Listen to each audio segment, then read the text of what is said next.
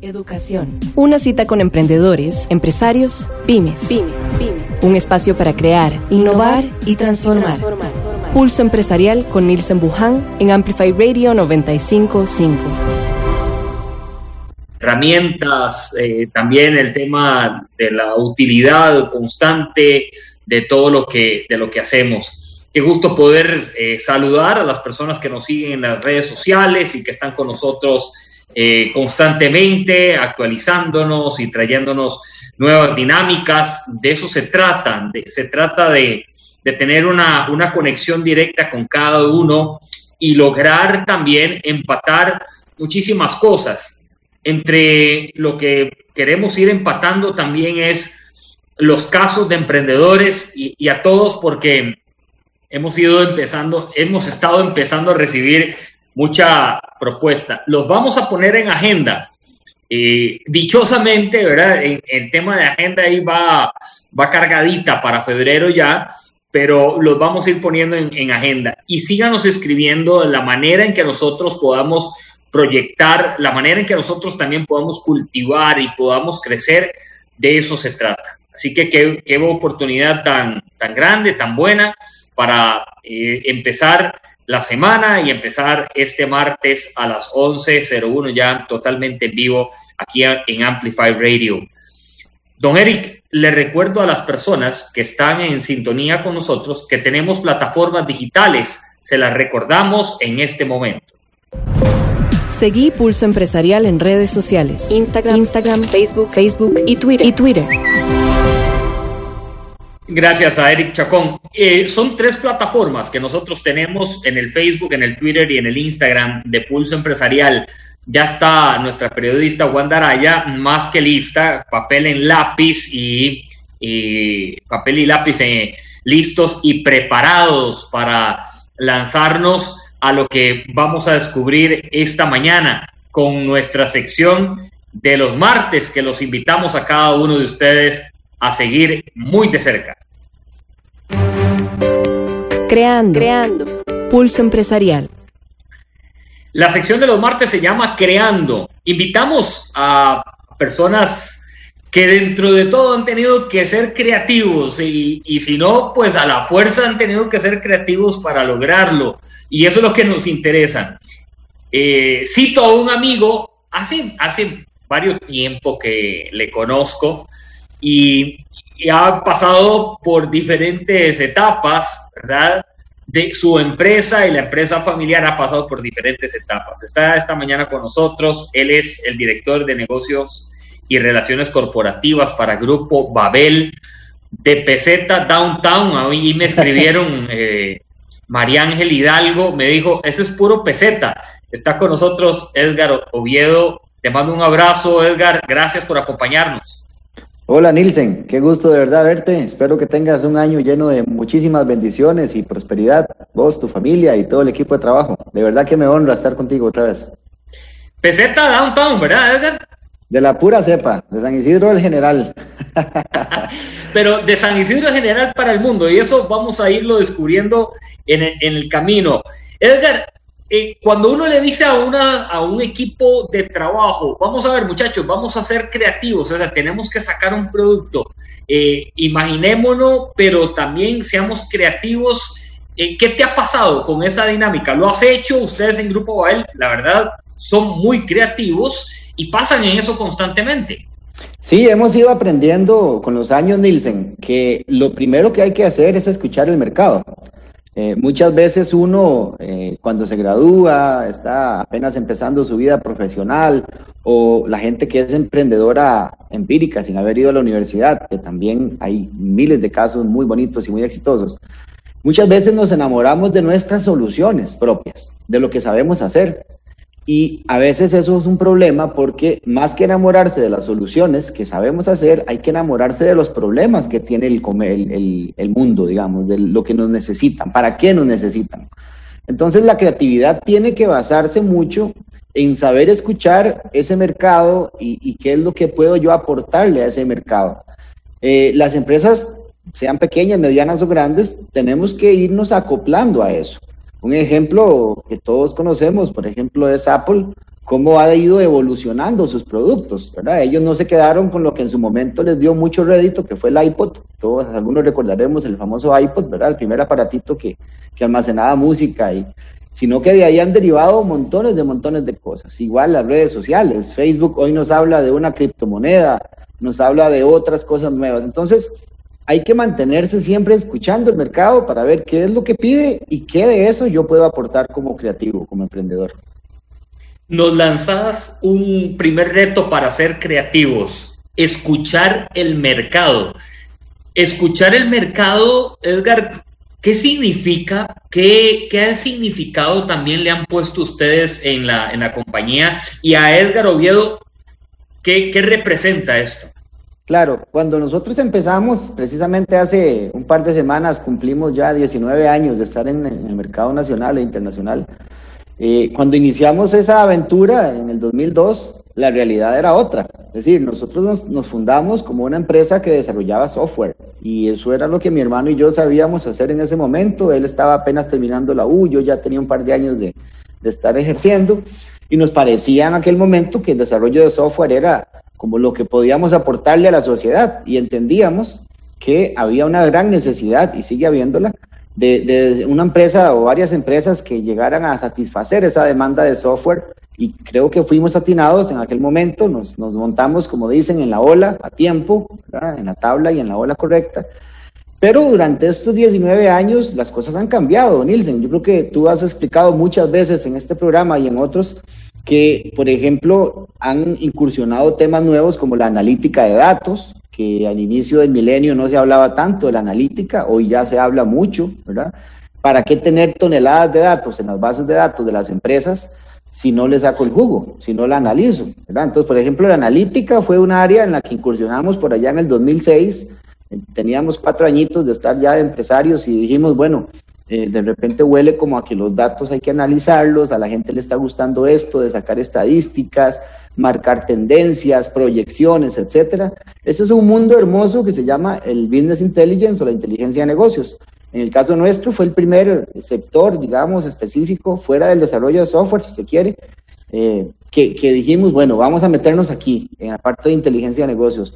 Y fue muy atinado también, porque hoy vemos que prácticamente hasta en los correos electrónicos personales, tanto Google como Microsoft y todos los fabricantes, no importa que no seas un empresario, puedes ser una persona común y corriente y te llegan estadísticas de cómo estás utilizando las cosas, para qué usas tu tiempo, cómo deberías organizar tu agenda. Eso es analítica. Entonces vean cómo un tema que está vinculado con software, pero que no era exactamente para lo que se había creado la empresa, terminó enamorándonos, y hoy por hoy te puedo decir que hemos tenido experiencias muy gratas en varios países de aquí de la región.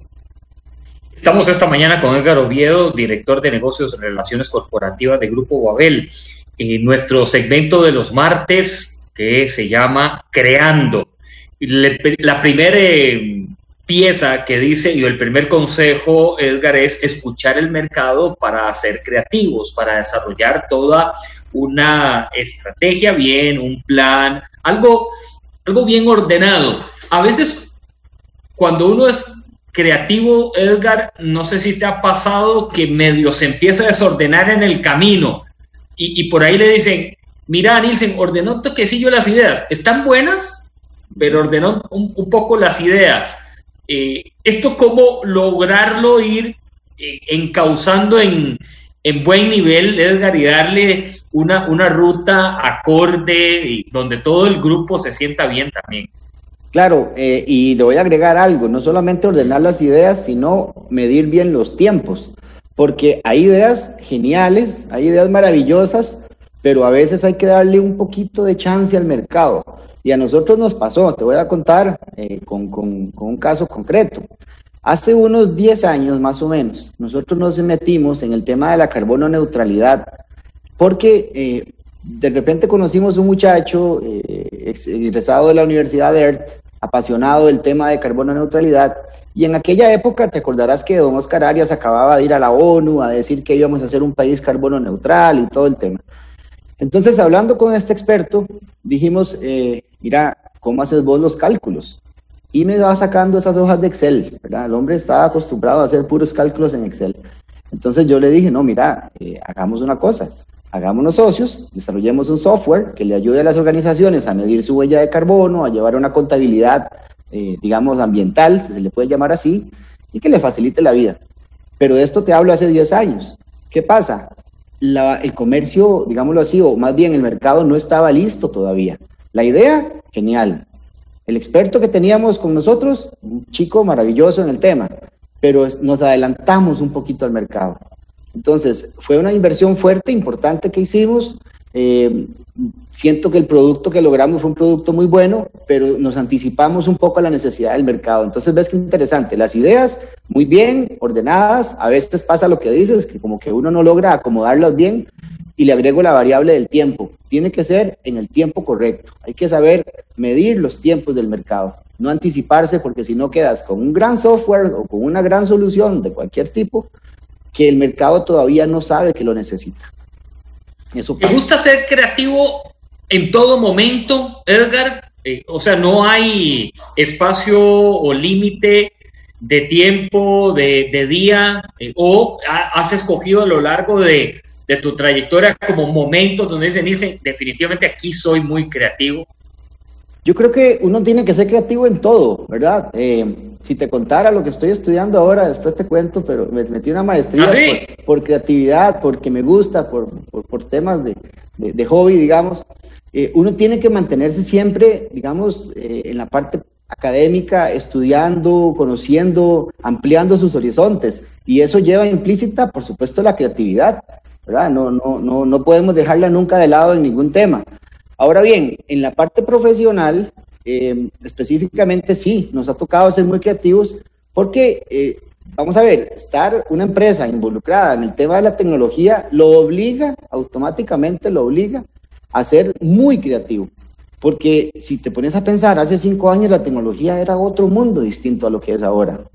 Los que tenemos hijos actualmente y tenemos hijos de diferentes edades, hemos visto cómo la tecnología incluso va impactando diferente a los niños de hoy con los de hace 5 años y los de hace 10 años, porque precisamente evoluciona constantemente. Entonces, esa creatividad no es una opción, es una obligación para todo empresario. Y estamos hablando de tecnología, pero podríamos hablar de cualquier otro tema.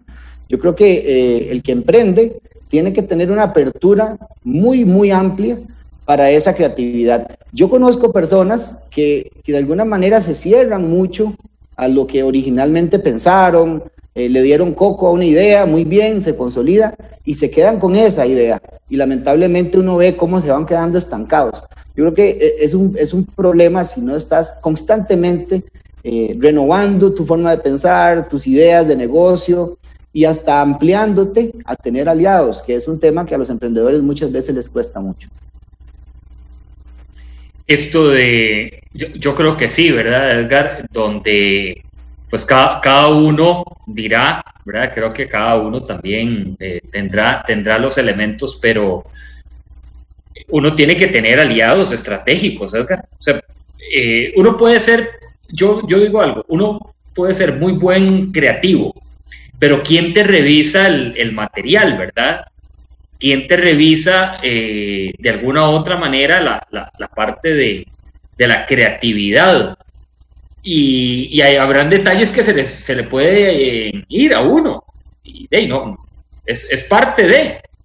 Mira, hay una máxima en esto que estás hablando, Nielsen. Hay una máxima absoluta para mí, irrefutable, y es que 2 cabezas piensan mejor que una, siempre. Es decir, cuando vos tenés ideas brillantes y muy buenas, está bien, genial, pueden ser un punto de partida formidable para lo que querés hacer. Pero cuando metes otras personas que tienen capacidades y conocimientos distintos a los tuyos, sin duda alguna genera un valor aún mayor. Es decir, lo que puede surgir de una conversación entre vos y yo, por ejemplo, en un par de horas, son ideas mucho más completas y mucho más, digamos, implementables que lo que me sale solo a mí o lo que te sale solo a vos. Entonces yo creo que es un tema de entender que la complementariedad de 2 personas siempre va a generar algo positivo. Yo no recuerdo una conversación de donde no haya sacado algo productivo.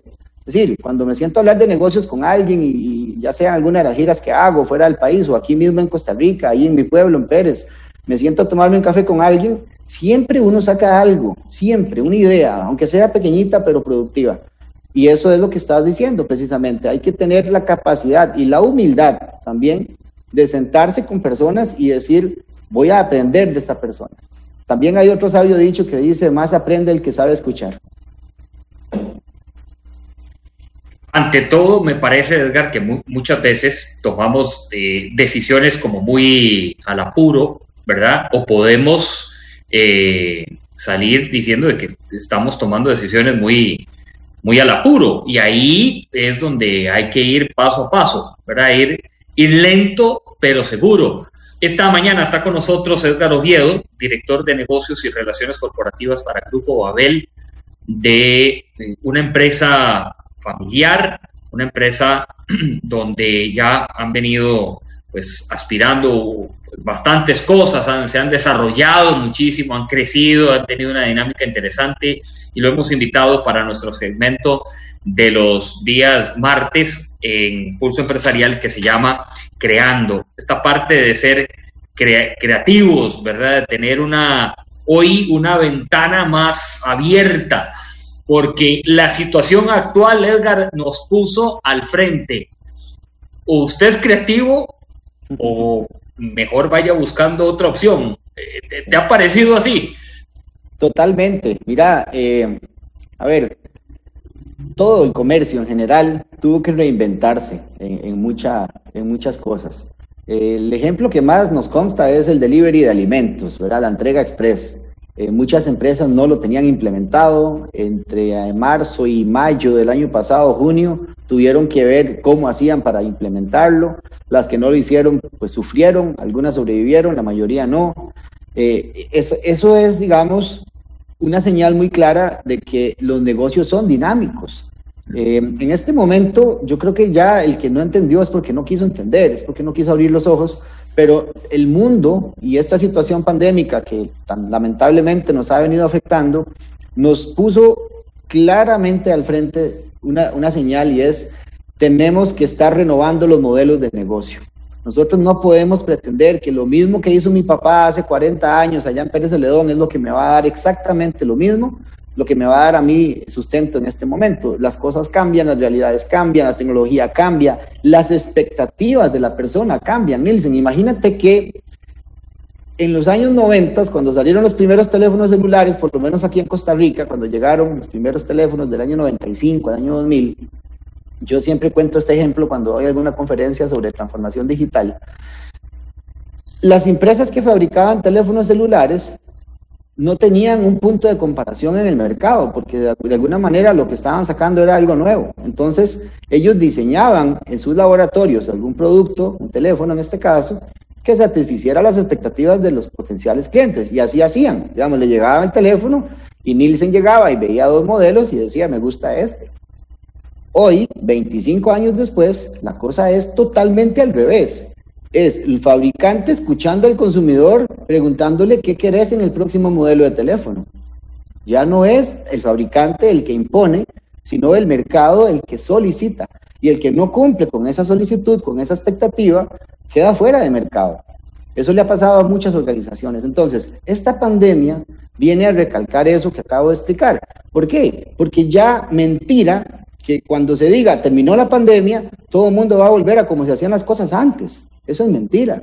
Es decir, mucha gente se va a quedar haciendo teletrabajo, y si la empresa en la que estoy no me lo mantiene, probablemente va a decir, me voy para otra empresa que sí me lo dé, porque ya me gustó esto.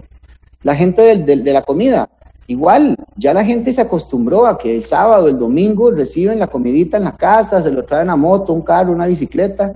Eso difícilmente va a volver a como era antes, y eso es importantísimo que lo tengamos. Entonces, todavía tenemos un espacio, me refiero a todos los emprendedores de todo el país, para adecuar los modelos de negocio de nuestras empresitas, de nuestros negocios, de nuestros comercios, a la realidad. No es una realidad temporal de la pandemia, no. Esto llegó probablemente para quedarse. Y así hay muchas cosas, ¿verdad, Edgar? Porque debemos de trasladarnos a eso, a que hay muchas circunstancias hoy que se están presentando, pero que definitivamente nos obligó en algunos a movernos rápidamente y a ser más creativos. Yo recuerdo en el colegio que estaba, no sé si tuviste esa experiencia, si estaba la clase de artes plásticas. Bueno, yo era pésimo, Edgar, debo de confesarlo. Sí, no pasa nada. Para eso estaban los amigos, para contarse las verdades. Yo era muy malo, y una vez recuerdo que el profe nos puso un proyecto y yo le hice otra cosa. Y él me llamó y me dijo, Nilsen, explícame qué fue lo que hiciste. Y le digo, hey, profe, fue lo primero que se me vino a la cabeza. La verdad, yo creo que no tiene nada que ver con lo que usted pidió. Y me dice, no importa, por lo menos te lanzaste a hacerlo. Tal vez te cuesta de pronto un poco, pero te lanzaste a hacerlo. Diste el primer paso. Y yo le dije, hey, profe, sí, me lancé. Creo que a veces no nos debemos de quedar ahí en la orilla, Edgar. Ustedes fueron muy animados, se lanzaron. Hoy, 19 años después, ya hay todo un grupo muy robusto. Y dijeron, Dave, seamos creativos, ¿verdad? Tu hermano y en tu caso vos y también otro grupo de personas, démosle, a ver qué tal. Sí, yo creo que, como dices, eso obedece mucho a lo que dije al inicio, vamos a estar escuchando el mercado, ¿verdad? No quedarse con lo que uno tiene.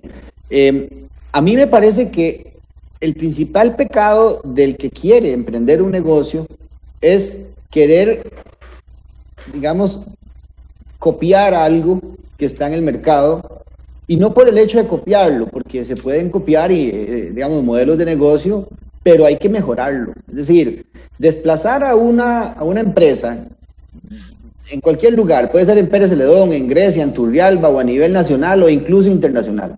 Desplazar a una empresa que ya tiene un posicionamiento con un producto, con un servicio, por desplazarlo no es fácil. Es decir, ya esa empresa tendrá su trayectoria, tendrá sus clientes de confianza. Entonces, si quieres llegar a desplazarlo, si quieres llegar a darte un lugar en ese mercado, tienes que llegar con algo nuevo. No puedes llegar exactamente con lo mismo. Si hay una tienda en el pueblo que vende zapatos y que es famosísima porque es la mejor tienda de zapatos y vos querés ponerle la competencia, tenés que darle un valor agregado a eso. Tenés que decirle, no sé, se me ocurre decir en voz alta de primera entrada, bueno, vamos a ofrecerle 5 limpiezas a fondo de zapatos después de que los compró durante el siguiente año, o como hacen con los carros, ¿verdad? Que si me lo compra a mí, entonces mantenimiento 5 veces seguidas sin pagar. Algo así, innovador, algo que de repente, y eso se me acaba de ocurrir, y tal vez es una tontera, pero de repente a la gente le va a gustar tener un lugar donde yo compro los zapatos y yo sé que en el próximo año puedo llevarlo a que me le hagan una limpieza profunda, 3 o 5 veces. ¿Ves? Ya eso es un plus que le estás dando al servicio y al producto que estás vendiendo. Entonces, uno tiene que ser creativo en ese sentido. Bueno, voy a meterme en el negocio de la venta de artículos deportivos. Voy a meterme en el negocio de apps para alimentación. Por ejemplo, aquí yo conozco un caso de alguien que se metió a luchar contra Uber Eats y contra el otro, Globo, y no le fue bien, pero luego entró otro y sí le fue bien. Bueno, ¿qué hizo distinto? ¿Verdad? ¿Qué fue lo que hizo distinto que le sirvió? ¿Cuál fue el valor agregado que le dio?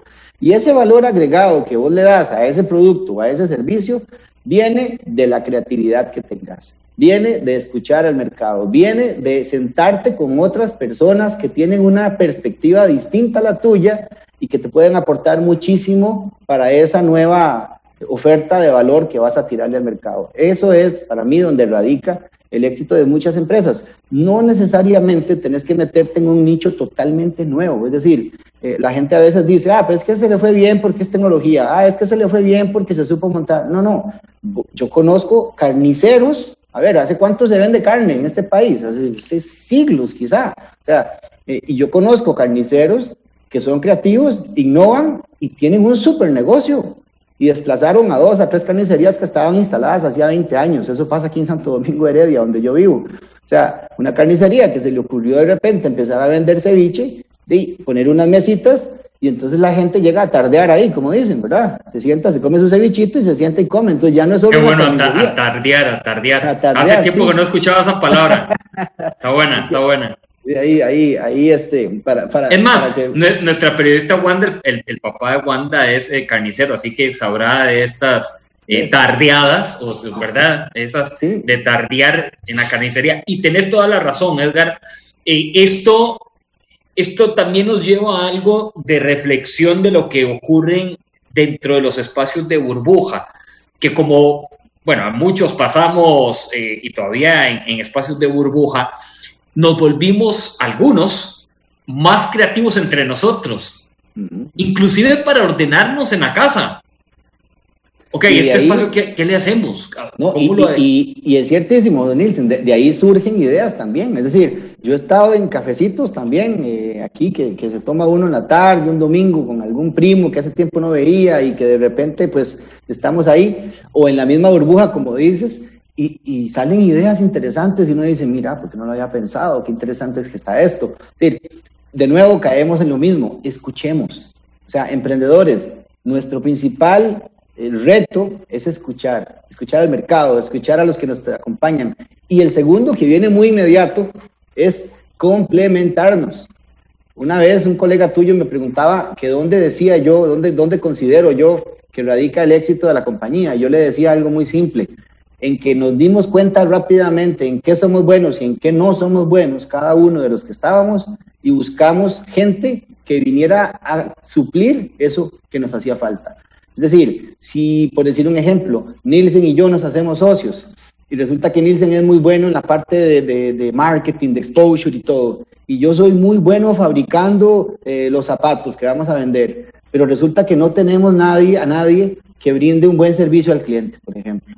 Bueno, ya identificamos una carencia. Ni Nielsen ni Edgar lo tienen. Bueno, busquemos a la persona que sí lo tiene.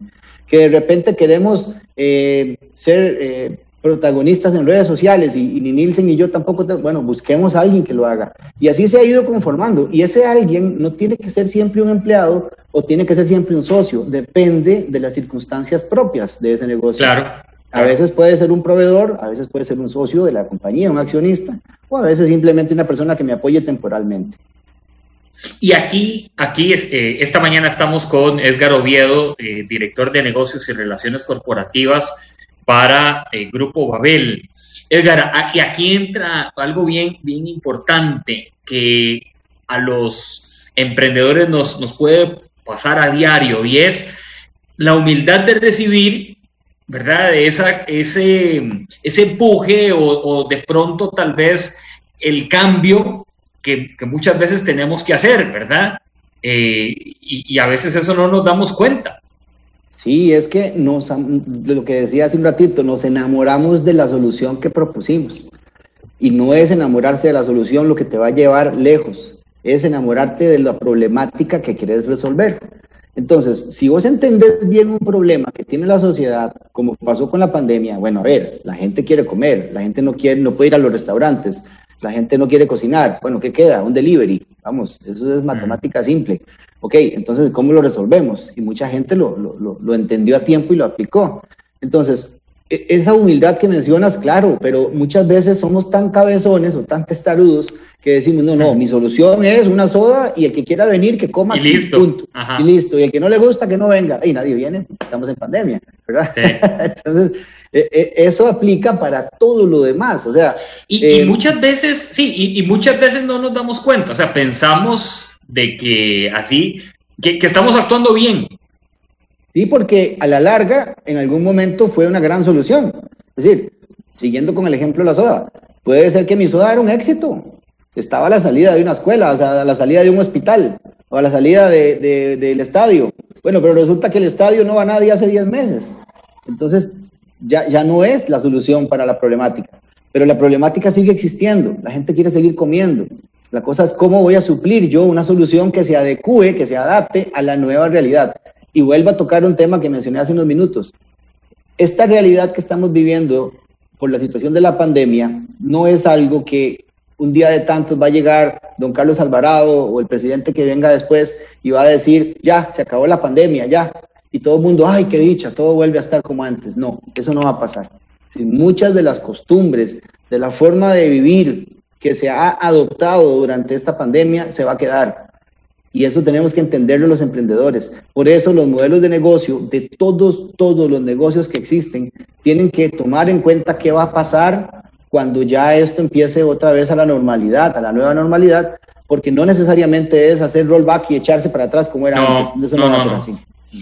No, y después también que, ¿verdad? Que algunos pueden pensar, o algunos se pueden dar a la idea de decir, bueno, esto va así y punto. Y no, ya hoy varias. Es más, Nielsen, yo pienso que ya deberíamos estar todos, y en el caso nuestro lo estamos, analizando qué se viene, ¿verdad? No cómo sobrevivo a la pandemia, comercialmente hablando o empresarialmente hablando, sino cómo me adapto para lo que se viene, o sea, qué va a pasar en mi mercado meta. Ya, por ejemplo, nosotros tenemos muchos clientes que son corporativos, bancos, gobiernos, y entonces hay que estar viendo los movimientos que están dándose. ¿Qué va a pasar? Por ejemplo, durante la pandemia, todos los bancos que nos contratan a nosotros, servicios de ingeniería de software y afines, nos dijeron, llévese a los consultores para la casa. Ok, perfecto. Pero, ¿qué va a pasar poco a poco? ¿Van a pedirnos que regresen o se van a quedar en sus casas? Eso es algo que tenemos que ir analizando, porque de ahí va a depender que ajustemos el modelo de negocio adecuadamente. Si yo me quedo esperando a que llegue ese momento, es muy probable que otros competidores ya se hayan adaptado mejor y entonces en su momento me roben el mandado, como dicen. Esto pasa, repito, en todos los nichos, en todos los mercados, ¿verdad? Entonces hay que analizar a qué me dedico, cómo se va a comportar este negocio una vez que empiece la nueva normalidad. Estamos esta mañana con Edgar Oviedo, director de negocios y relaciones corporativas de Grupo Babel, que nos acompaña, y les recuerdo cuáles son nuestras redes sociales aquí en nuestro programa. Seguí Pulso Empresarial en redes sociales: Instagram, Facebook y Twitter. En esas 3 plataformas ustedes nos pueden seguir. De hecho, les quiero decir, en este momento estamos teniendo transmisión también por Pulso Empresarial con Nielsen Buján en nuestro Facebook Live. Hemos logrado conectarnos ya y estamos transmitiendo en vivo a todos los que nos están siguiendo. Así que muchas gracias. Ahí Harvey Kerry Fonseca nos manda saludos. Don Freddy Rodríguez, nuestro amigo, fiel seguidor también. María Fernanda Solís, le mando un gran saludo. Gracias también, María Fernanda, por la propuesta de nuestros temas. A Juan también, que aquí nos deja su mensaje, a Rosita Toro, bueno, y a la gente de Pizza Loca, que ayer estuvo con nosotros desde San Ramón y que rifamos una pizza bomba. Luego tenemos que ir por allá, Edgar, a comernos una pizza bomba. O no, bueno, lo otro es decirle a Ivania que abramos una agencia ya, una agencia sucursal de Pizza Loca en Pérez Celedón. Y ahí la hacemos entre todos. Jack Torres. ¿Ves cómo empiezan a salir ideas, Nielsen? Nada más. Sí. ¿Ves cómo empiezan a salir ideas? ¿Quién quita, como dicen, quién quita un quite? Y eso es una maravillosa idea. Y alguien te está escuchando en TZ o en Turrialba o en otro lado y de repente contacta a esta persona y le dice, ¿sabe qué? Lo que dijo Nielsen me sonó. así Edgar, y aquí es, Edgar, y le voy a ser muy honesto. Bueno, vos me conocés ya hace algunos años. Aquí yo soy echado para adelante, es decir, ayer, por ejemplo, y te comento, me contactó un grupo de muchachos que son emprendedores por la otra empresa que nosotros manejamos de eventos deportivos que quieren organizar un evento de ciclismo en la zona de San Carlos y me contactaron para conversar del proyecto. Y de verdad que ellos no me conocían. Donde fui tan echado para adelante me decía, Nielsen, yo pensé que lo ibas a pensar más o demás. Le dije yo, mire, ¿qué pensar más? Ya les lancé mis ideas, ya les lancé un poco cómo pienso, cómo lo podemos organizar, ya les lancé las cartas en la mesa claro y directo. A veces nos quedamos ahí como medio, ¿verdad?, en frío. Dejamos que se nos enfríe el café y ya cuando nos pegamos ese sorbo hasta que lo escupimos porque nos supo mal, ¿verdad? No fue algo de lo que queríamos al inicio. Así que hay ciertos proyectos, creo, Edgar, que no hay que dejarlos que se nos enfríen. Está bien, tómese su tiempo, analícelo, o sea, ¿verdad? Tómese su ratito, pero que no le brinque. Totalmente, Nilsen. Mira, una de las cosas que muy orgullosamente nos identifica a la compañía nuestra, y no lo digo yo, me lo han dicho los clientes, digamos que eso es una de las razones por las cuales nos contratan servicios, es que siempre que tienen alguna necesidad de implementar alguna tecnología nueva, piensan en nosotros. O sea, somos como los vikingos, digámoslo así. El espíritu vikingo es algo que nos caracteriza. De hecho, eso se dice mucho al interno de la compañía. El espíritu vikingo es algo que está dentro del ADN de nosotros. Y te voy a dar un ejemplo que ilustra eso. En el año 2011, Microsoft sacó una nueva base de datos, SQL Server, pero no lo había sacado al mercado, lo tenía solamente en pruebas para los partners, digamos, para los aliados, para que fuéramos conociendo la tecnología y tal. 2011. En ese año nosotros nos atrevimos y le dijimos a un cliente, mira, déjanos desarrollarte un software para toma de decisiones, por cierto, lo que hablábamos hace un ratito de inteligencia de negocios, con esa tecnología nueva. El cliente accedió, ¿verdad? Dijo, sí, vamos, tengo mucha confianza, vamos. Y el software se implementó, era un software para analítica de datos, para toma de decisiones gerenciales. Y eso nos hizo acreedores en el año 2012 al premio de Aliado del Año de Latinoamérica y el Caribe de Microsoft, es el premio más grande que hemos ganado en nuestra historia, y fue precisamente por eso, porque la vimos venir y la aprovechamos. Si nos hubiéramos quedado 3 o 4 meses dándole vuelta, mira, es que sí, mira, es que es mucho riesgo, mira, es que esto otro, mira, otro lo habría hecho y otro estaría contando este cuento.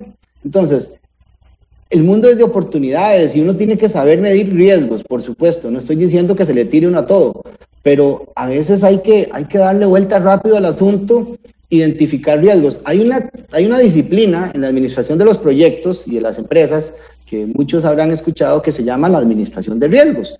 Los riesgos no se pueden eliminar, ese es el primer error de un empresario, querer eliminar riesgos. Los riesgos siempre van a existir, los riesgos se pueden mitigar sus efectos, no se pueden eliminar nunca. Entonces, el emprendedor tiene que jugar con eso, con los riesgos. Y eso que estás diciendo, de que uno llega y la tiene al frente y no se decide, y cuando se da cuenta ve otro que se llevó la bola y está metiendo goles, eso pasa porque no haces una administración de riesgos apropiada. Entonces, como decimos los ticos, hay que ser lanzado. El emprendedor tiene que ser lanzado para ser innovador. Si no, va a ir chupando rueda toda la vida ahí.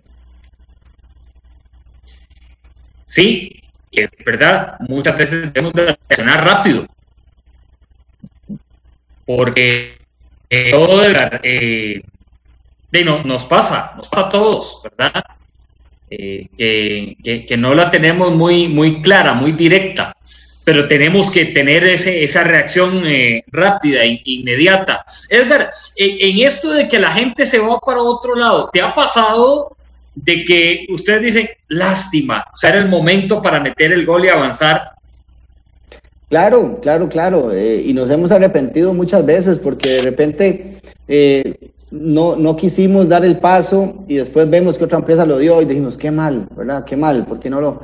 digamos, nos ha pasado unas cuantas veces, aunque repito, lo que más bien nos caracteriza es siempre estar como quien dijo miedo, ¿verdad? Echemos para adelante. Pero sí nos ha pasado, no podemos decir que no, y nos jalamos las mechas, bueno, lo que nos queda de las mechas. Ahí estamos siempre tratando de marcar una ruta. Muchas veces nos toca, digamos, emprender con tecnologías nuevas, como ya antes expliqué, y eso es algo que nos encanta hacer.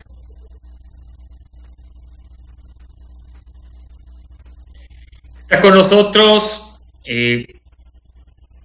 Edgar Oviedo, quien es el director de negocios de Grupo Babel, ya aquí conversando en nuestro programa y también trayéndonos herramientas muy prácticas, útiles para todos en este aprendizaje que debemos de tener nosotros para aportar. Me dicen que estás ahí con...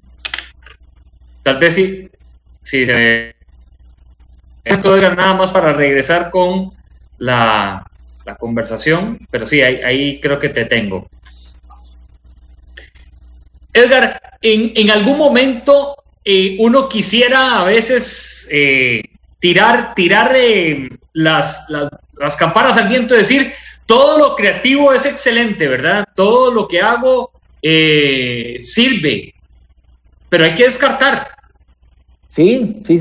Hay lo que se conocen como, digamos, como falsas visiones o espejismos en los negocios, que a veces nos hacen caer en problemas hasta financieros, ¿verdad? Uno tiene que saber cuándo algo realmente es un negocio viable y cuándo es una ilusión o, como dije, un espejismo. De hecho, muchas veces nos dejamos llevar por un sentimiento, por una cuestión de tradición familiar, pensar que lo que mi abuelo hizo y lo que mi papá hizo es lo mismo que nosotros vamos a hacer y nos va a hacer exitosos. Y no, o sea, el éxito no radica necesariamente en seguir haciendo lo que has venido haciendo. Hay que ser un poco más abierto, como ya hemos hablado, tener expectativas distintas, no quedarse con lo que ya está uno haciendo bien. Ahorita quiero repetir una frase que dije hace un rato y de verdad ojalá que quede como el mensaje de esta conversación que estamos teniendo tan bonita, y es: un emprendedor siempre, en el área en el que esté, tiene que enamorarse del problema, no de su solución, porque la solución suya es dinámica. Hoy estás resolviendo el problema de una manera, dentro de 3 años será de otra manera. Y el reto del emprendedor es siempre estar ahí con la solución adecuada para el momento adecuado y las personas adecuadas. Creo que ese es uno de los grandes retos, ¿verdad? Donde el problema se une a uno, pero de forma positiva, o uno lo debe unir de forma positiva. No que sea eso como, me traes ahora la situación. Hay algo, una vez hace mucho tiempo me decía una persona, lo más bonito es cuando se sientan a la mesa y ya hay una solución, sin haber presentado el problema, sin siquiera saber cuál es el problema. No me gusta esa frase, porque, a ver, los emprendedores vivimos de problemas que alguien tiene que resolver. Si nadie tuviera problemas, no sería necesaria la creatividad, no sería necesario los emprendedores. Entonces, cuando digo problema, no hay que pensar en algo negativo, no hay que satanizar esa palabra, al contrario, el problema genera oportunidades de negocios, muchísimos. Si usted tiene, por ejemplo, si usted en su pueblo se abre un supermercado, vamos a imaginarnos en un pueblo bien rural, abre un supermercado, ¿verdad?, grande, y entonces la gente dice, ay, qué problema, porque me va a quitar clientes, me va a quitar, ya la gente no va a venir aquí a comprarme la carne, va a ir al supermercado, etcétera. Pues sí, es un problema. Ahora bien, resolvámoslo, porque hay otro problema ad hoc, que es el problema de que ese supermercado va a generar una logística alrededor de él que no está satisfecha en este momento, porque antes no existía el supermercado. Entonces, ¿qué tal si yo, en lugar de quedarme sentado llorando, porque ya no voy a vender la carne porque se la van a comprar al supermercado, me pongo a ver cómo le puedo proveer la carne o qué servicios alrededor de ese supermercado puedo brindar y cómo me puedo reinventar? Y de repente, lo que era un problema se convirtió en un compendio de probabilidades o posibilidades, de negocio, que me van a generar mayor beneficio que el que tenía antes del problema. Entonces, ese es el reto y eso es la magia del emprendimiento. Lograr que todo lo que haya que resolver lo resuelva de una manera creativa, innovadora, y que me permita posicionarme en eso que estoy haciendo, con una innovación perpetua, constante. Y ese es bueno, y lo otro, ¿sabes? Esa parte de la innovación constante. Ahí entra también la magia de conocer a nuestro equipo de trabajo, Edgar. Claro, vea, las capacidades que tiene la gente que está con uno es lo maravilloso de un equipo, ¿verdad? Siempre se ha dado el ejemplo del fútbol y vale la pena mencionarlo. Un solo jugador bueno no logra que un equipo sea campeón, ¿verdad? No, es un trabajo en equipo y tenemos que tener las capacidades bien desarrolladas en las diferentes personas. Y para poder desarrollar las capacidades de nuestro equipo, lo primero que hay que hacer es identificarlas. ¿Cómo vas a lograr un equipo altamente competitivo si no sabes en qué es bueno cada uno de ellos?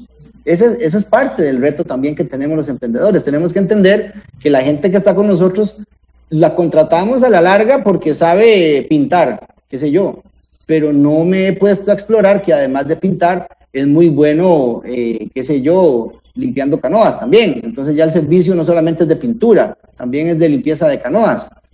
Es decir, la gente que está con uno muchas veces le abre los ojos y abre posibilidades a más negocios, a más amplitud. Yo he visto gente crecer a partir de negocios muy sencillos, a cosas ultra complejas, a crear grandes compañías con muchos empleados y muy exitosos. Y cuando les preguntas dónde radicó mucho su éxito, fue en que la gente que trabajaba con él lo fue impulsando a abrirse en nuevos segmentos. Eso es interesantísimo porque el no escuchar al equipo de trabajo muchas veces te cega y además de eso te obliga o te limita más bien a quedarte en lo que estás haciendo y no ves más allá. Sí, creo que debemos de tener una mirada ahí también. Ya vamos a regresar, nada más que aquí para solucionar un tema tecnológico, porque es tecnología lo que estamos hoy trabajando y dentro del primer momento con Edgar Oviedo, director de negocios, relaciones corporativas de Grupo Babel. Para ir teniendo ya un término de nuestro programa, agradecer a las personas que nos siguen en redes sociales, a las personas también que están en sintonía con nosotros y que nos están constantemente tratando, ¿por qué no?, de motivarnos, de darnos consejos, de darnos utilidad, de darnos pues muchas cosas, la verdad, que nos deja esto súper bien. Bueno, vamos a decirles que sí, vamos a hacer una pausa aquí nada más en el Facebook de Pulso Empresarial para luego ya regresar y solucionar los temas que nos atañen, como decía Edgar, la parte de la tecnología. Edgar, si tuvieras hoy la oportunidad de transmitirle a un equipo de trabajo una idea y decirles, ok, muchachos, tomen esta idea y necesito que me hagan una presentación creativa, diferente, ¿qué características debe de tener esa presentación? Bueno, por ser yo una persona del mundo tecnológico, probablemente tendería a pensar en algo tecnológico, digámoslo así. Pero digamos que lo primero sería el mercado meta. Definamos cuál mercado meta queremos tener. ¿A qué queremos orientarlo? Y eso es muy importante porque dependiendo de eso un servicio es atractivo o no es atractivo. Entonces, por ejemplo, si uno dice, bueno, vamos a apostarle a la masa, a la ciudadanía en general, ¿ok? Ese es el primer paso, definir un mercado meta. Entonces uno dice, muy bien, vamos a apuntarle a algo global.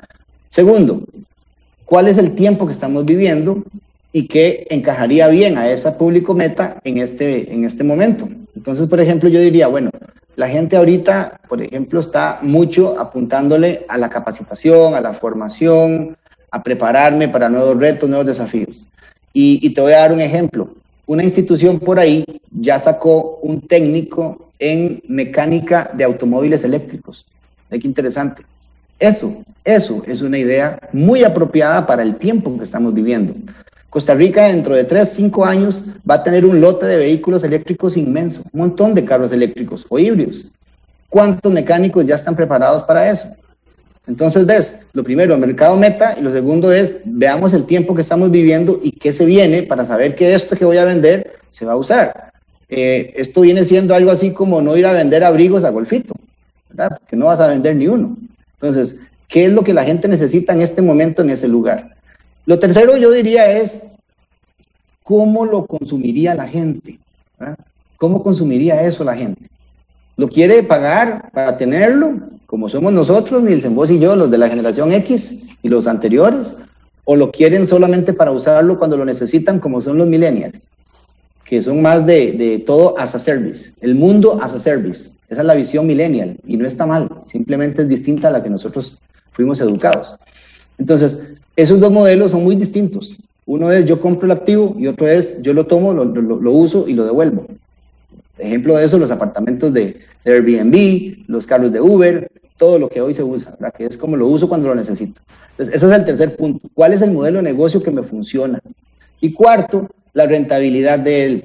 ¿Me va a dar suficiente rentabilidad como para pensar en crecer? ¿Es un negocio de autosubsistencia solamente? Por ejemplo, nosotros tuvimos un negocio de venta de computadoras y después de varios años de tenerlo nos dimos cuenta que ese negocio, si usted lo tiene solo, así, solo haciendo eso, es un negocio de autosubsistencia de los dueños. Es decir, por sí solo, salvo que sea una empresa demasiado grande que vende volúmenes exagerados, el negocio de venta de computadoras, por la competencia, por las diferentes alternativas que existen, etcétera, no es para que Edgar y Nielsen hagan una empresa y contraten un equipo de trabajo. No da, los números no dan. Eso de negocio da para que el que lo crea esté ahí. ¿Ves? Entonces, la rentabilidad del negocio es la que es. O sea, no puedes vender una computadora un 20% más caro de lo que tenés que venderla porque no la vas a vender. Entonces, ver el modelo de negocio y ver la rentabilidad, a ver hasta dónde vas a poder crecer, porque de ahí puedes trazar las expectativas. Habrá quien diga, sí, es que mi intención es ponerme una venta de computadoras para yo vender y vivir de eso. Perfecto, te va a funcionar. ¿Okay? Entonces, y esa es tu expectativa, perfecto, estás satisfecho. Recuerde que la felicidad radica en sus expectativas, ¿sí? La felicidad es un tema totalmente relativo a las expectativas de la persona y cómo quiere ser feliz. Edgar, te voy a invitar a nuestra sección última del programa y que aquí te la voy a presentar. El taller del maestro, Pulso Empresarial. Se llama el taller del maestro, Edgar. ¿Has entrado a un taller de carpintería, banistería? Sí, no soy muy ágil, pero sí. No, tranquilo. Pero yo creo que lo que nos vas a compartir en este taller del maestro sí va a ser ágil y vas a ser muy carga. Te entrego las llaves para estos minutos que nos restan, donde dejamos herramientas útiles, profesionales, personales, lo que quieras compartir con todos, que la podamos ir repasando conforme avancemos. Así que adelante, Edgar, este espacio es para vos. Ok, bueno. La primera herramienta que necesita un emprendedor es la escucha, ¿sí?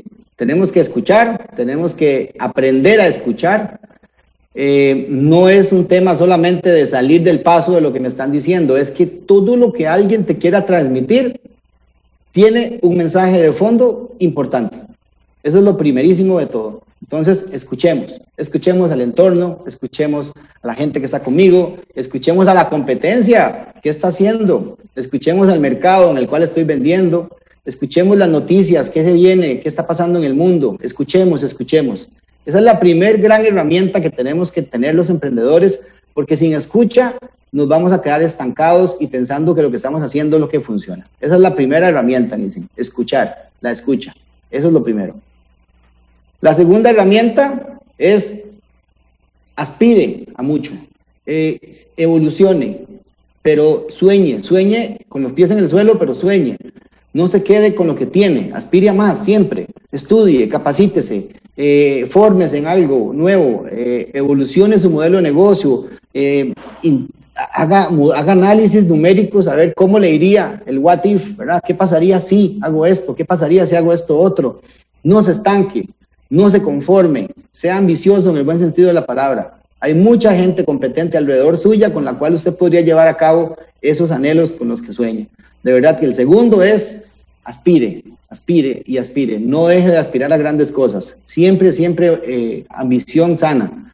Y la tercera es conozca cada día mejor lo que está haciendo y cómo puede convertirlo en algo aún mejor. ¿Sí? ¿Cómo puede usted mejorar lo que ya está haciendo? Que usted es el mejor vendedor de motocicletas del pueblo. Perfecto, qué dicha que lo es. Pero ¿cómo puedo mejorar? ¿Cómo puedo todavía ser mejor? No, ustedes ven que, por ejemplo, en las competencias de velocidad, estas de las Olimpiadas y demás, ahora que está María Ángela ahí, que es una gran nadadora, ella no vuelve a ver atrás y dice, ya gané, entonces baja el ritmo. No, jamás. Voy ganando, voy a ponerle más ganas para hacer mejor tiempo. De eso se trata, de no quedarse estancado, de estar viendo y aprendiendo lo que estoy haciendo. Y cuando termina la competencia, aunque ganó el primer lugar, decir, ¿qué pude haber hecho mejor para la próxima vez hacerlo mejor? Eso es autocrítica, autocompetencia, eso es no conformarse con lo que tiene. Esas serían las 3 herramientas que tengo para este taller de ebanistería que tenés aquí. Bueno, es un taller pues muy dinámico para todos, ¿verdad? Es un taller diferente, muy útil, la verdad que en definitiva. Edgar, te mando un gran abrazo, muchísimas gracias por darte cita en nuestro programa aquí en Amplify Radio y en Pulso Empresarial. Es tu casa, bueno, ya sabes, porque sí, sos consultor nuestro y siempre me gusta tener estas conversaciones. La próxima nos tomamos un café ya diferente para conversar de esto y más. Gracias por esa exposición. Voy a recapitular algunas ideas que nos ha dejado Edgar, y es escuchar al mercado, encuentre el tiempo correcto, el momento exacto, de alguna u otra manera. Valor agregado, dele un valor agregado a lo que hace. Siempre que usted tiene, puede ser un producto, puede ser un servicio, identifique los riesgos. ¿Por qué? Porque dice Edgar, los riesgos no se pueden eliminar. Puede uno mitigar sus efectos, puede uno mitigarlos, pero los riesgos no se pueden eliminar. ¿Y qué es lo que la gente necesita? ¿Se ha preguntado usted eso? ¿Qué es lo que la gente anda buscando? Ahí es donde debemos de atacarlos. Gracias, Edgar. Te mando un abrazo grande, fraterno. Nilsen, como siempre, encantado de hablar contigo. Un rato siempre súper ameno, de verdad me encanta. Ojalá que eso del café se dé pronto. Y a toda la gente que nos escuchó, que nos vio, también un gran abrazo. Muy buenos deseos para este año. Van a ver que va a ser formidable. Pónganle muchas ganas. Y a todos los emprendedores, vean, si todo lo bueno fuera fácil, no se sentiría la satisfacción que se siente. Entonces, de verdad que valoremos lo que hacemos, valoremos esos deseos que tenemos y pongámoslos a andar. Hay muchas cosas grandes que están esperando por nosotros los emprendedores, así que vamos por ellas. Mañana va a estar con nosotros Mijail Alpizar, el tema de la imagen, en cómo debemos de presentarnos muchas veces, en cómo debemos de actuar, por qué la imagen es algo tan importante a la hora de trabajarlo con los jóvenes gerentes, los directores, las personas que andan detrás de qué es lo que habla muchas veces lo no verbal, que no le ponemos atención. Estará con nosotros a las 11 de la mañana en Pulso Empresarial. A todos, gracias, que Dios los bendiga, que tengan un excelente día. Gracias por acompañarnos. Hasta luego. Historia diaria de experiencia, sueños, de esfuerzos, apoyos y obstáculos. Pulso Empresarial con Nilsen Buján, de lunes a viernes a las 11 de la mañana, en Amplify Radio 95.5.